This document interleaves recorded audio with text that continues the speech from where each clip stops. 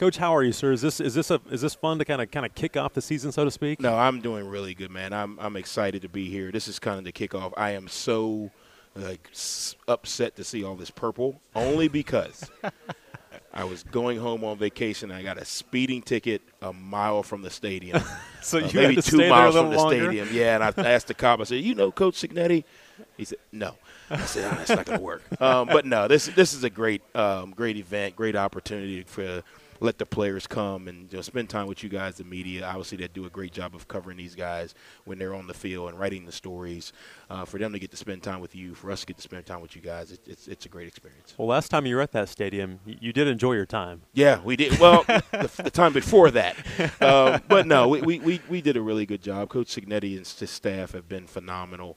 It's always going to be a tough game when we play them, wherever we play them. The consistency that they have shown is what allows them to continue to improve, and that's something we were excited to play them against. As I look at your team, and again, you've got a lot of talented guys coming back. You should have a really good season this year. But I want to go back to last year, and even though you did win that game at JMU, that was a stretch where you were struggling a little bit, and you had lost your quarterback. Cam Fancher was just coming in. He made the start against JMU. You lost the game after you beat JMU. But then after that, you kind of turned the page a little bit. And I was talking to some coaches yesterday about, there were moments in the season maybe a year ago that it could have went one of two ways. And that's the one thing you guys as coaches, you see your guys pick the right way and work to get to that right way. Was that a point where, again, you guys win your last 5 games, you lost to Coastal after you beat JMU, and you win a bowl game. Was that kind of the point that you're most proud of, the way your guys finished the season that way? Yeah, I think what it did was it showed our guys that the process works, and you have to trust it. And it's not always going to look easy. It's not always going to come easy. It's not always going to be sunshine and rainbows. We were at a point in that season where we had to make a decision. Are we going to continue to trust this process holistically, or are we going to start to, hey, one guy does his own thing, another guy does his own thing? And the leadership on our team, our culture, they decided we're going to trust the process. We're going to go right back to work just like we have. And then, we turn around and drop a close one to Coastal. But there were some learning experiences in those 2 weeks that really allowed us to grow as a team. It really allowed our leadership to take ownership of the team. It allowed our coaches to say, okay, guys, these guys, they want to do it, so we got to help them. Right. And as a coach, sometimes you got to really step back and say, okay, trust the process, because it's easy as a coach to try to go in and fix it. We got to change this. We got to change this. We got to change this. But sometimes you got to let the quarterback, develop. You got to let no, Cam wasn't where he was at the JMU game at the end of the season, but you got to let him develop, and we got to find a way to help our guys in the lanes that we're in. And I thought that was a really good opportunity for us. How did you? I'm guessing you feel so much more comfortable, and I know you did last year too, in year 2, but now in year 3, is everything just becoming a little not easier but more comfortable for you right now? I think what happens is if you're doing it right, you start to see your culture really take hold in years 2 and 3. And then you're not driving the culture, you are cultivating it. The years Absolutely. 1 and 2, you're driving the culture, and this is what we're going to do, and this is how we're going to do it. In years 2 and 3, when your team really starts to take form, you're cultivating it. You're starting to show them, why the culture works. You're starting to show, the new recruits why the culture works. You're starting to empower your leaders, to make decisions on, different schedules and different things. Our summer, our leaders decided everybody's showing up for voluntary and non-voluntary workouts. That's what they decided. In year 1, you're just trying to get them to understand the difference between voluntary and non-voluntary, what you can do, what you can't do, what you should be doing. Right. So I don't know if it's year 3 or 2, whatever it is, but there comes a point where you start cultivating your culture instead of driving it, and I think we're at that point. More player-led right now, right? More player-led. And if we're going to be a championship team at any level, the players got to lead, because at the end of the day, I tell the guys, coaches don't go in the locker room. And that's not just a metaphor, but coaches don't go in the locker room. Yeah. So the problems that are in there, you guys got to fix them. Or we got to figure out how we can fix them together, but you got to bring them out of the locker room. And when the players start leading, I think you got real real, genuine leadership. And ultimately, hopefully that translates into success. No question. We're talking to Charles Huff again. He's the head football coach at Marshall, 9-4 a year ago, did defeat JMU, and they'll play on a Thursday night in Huntington this year on October the 19th against the Dukes. You know, talk about Cam's development last year. Again, we got to see him. He got thrown into the fire against JMU, but again, kind of withstood that and found a way. How about his development through the rest of that season?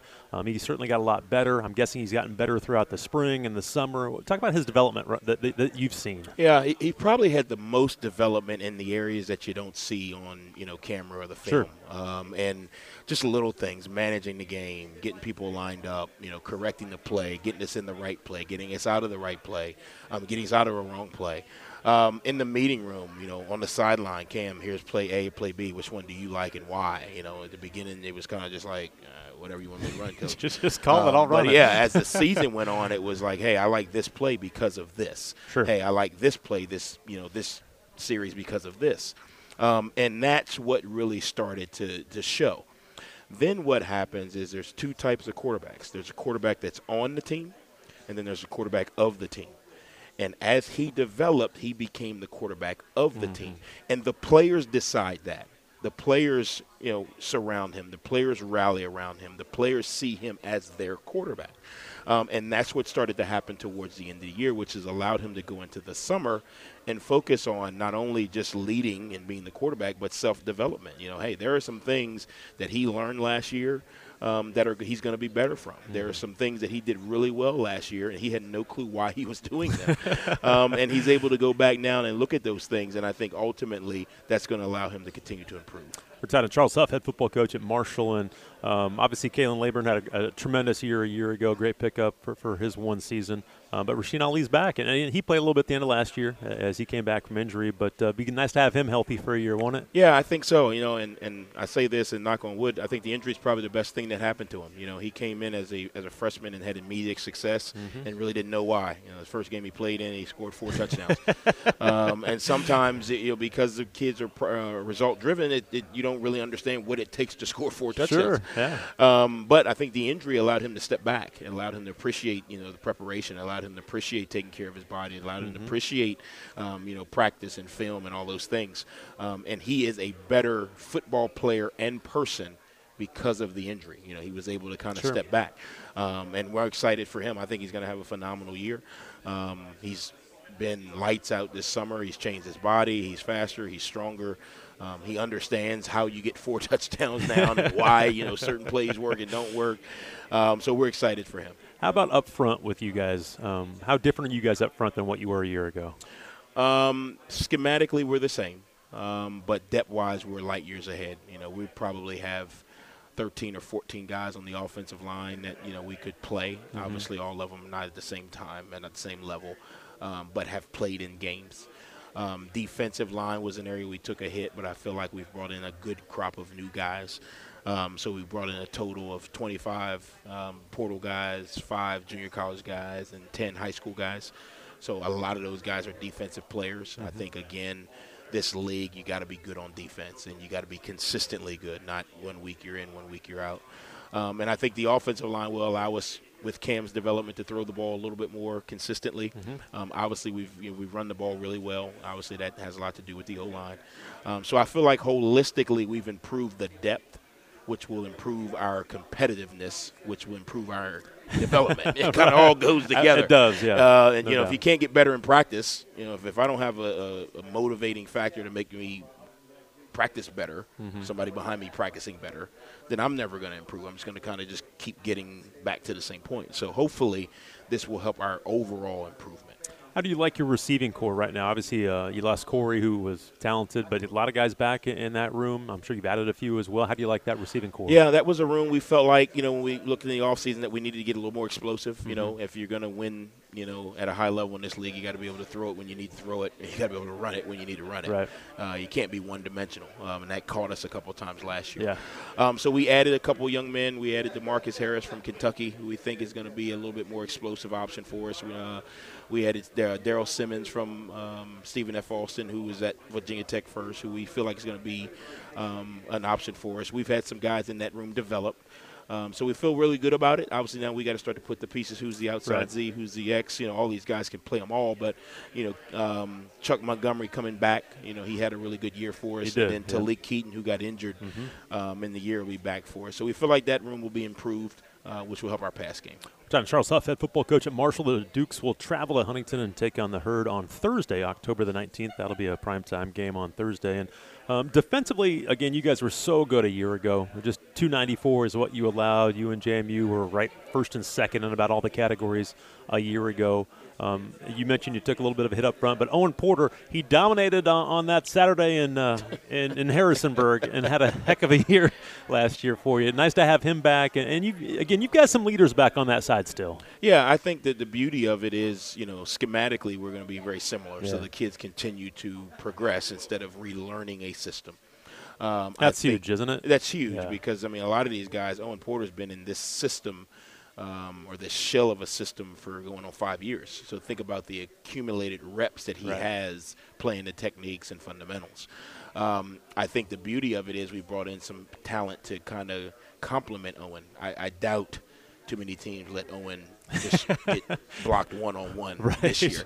But which means is the byproduct of that is somebody on the other side is going to get an opportunity. Right. And I think we've brought in some young men, Mike Green from the University of Virginia. I think he's got an opportunity to be really good. Elijah Alston is back healthy. He was a little banged up last year. So I think we've got some guys who give us an opportunity on the other side. Sam Burton's back healthy. He was banged up. To kind of complement what we have in Owen and what he's been able to do and consistency-wise that'll allow those guys to have an opportunity. And Eli Neal had a heck of a year for you too, and he's a tackling machine for you. Yeah, he just keeps rackling up tackles, man. Like he just finds a way. But again, when your best players are your best leaders, you got a really good chance. And him and Owen are kind of the leaders of our team, obviously on the defensive side. But when they talk, people listen, and that means something. And it's really different. It's difficult now to teach leadership because everything is so individualized. You got your own Twitter account, you got your own IG or whatever. But leadership has to be received through what people ultimately see. Like if they know you're not doing the right things at night, they're not going to listen to you. Don't care for what you say. But these guys, Cam, Eli, Owen, a bunch of other guys, have done these things, and they're living consistently what they're saying, and people respect that. And obviously you've got guys at each level that are back that were impressive a year ago. Micah Abraham is back, and what a year he had last season for you. And he's kind of what we see with Owen. Like, so the year before, Stephen Gilmore, made a bunch of plays and a bunch of PBUs. And so people wouldn't throw to him. So then they threw it at Micah, and Micah took advantage of the opportunity. Did. So, again, it just shows that when you're deep, and people can't pick on one person or can't pick on one side, everyone gets an opportunity. And that's just what I believe we have an opportunity to do this year. And Mike will be a cornerstone for us in the back end. His leadership has been good. I think the success that he had has brought some confidence, and now he's playing with a little bit more swagger, a little bit more feel for what he's doing. We talked about it earlier a little bit, but JMU, Marshall, this could turn into a pretty good rivalry. You guys meeting now every year. Again, I really think these programs are very similar. The way you guys play football is very similar. It should be a lot of fun every single year when you guys get together. Yeah, I think so. And regionally it makes sense. It does. You're not 500 miles away. It's one of those deals where you can be anywhere between Huntington and Harrisonburg and see a Marshall shirt or a JMU shirt. And I think, again, the fan bases travel and support. We expect to see a ton of JMU fans coming down to Huntington on a Thursday night. Just like when we went up there, we had a ton of fans. So I think, again, regionally it makes sense. I think culture-wise are similar. Obviously consistency on the field last year has been there. Yep. I think it's going to be a good matchup. Should be fun. Again, that'll be Thursday, October the 19th, as Marshall will host that game this year. Coach, thank you for your time as always. Always a pleasure. Appreciate it. Thank you. Good luck Appreciate this year. Go Herd.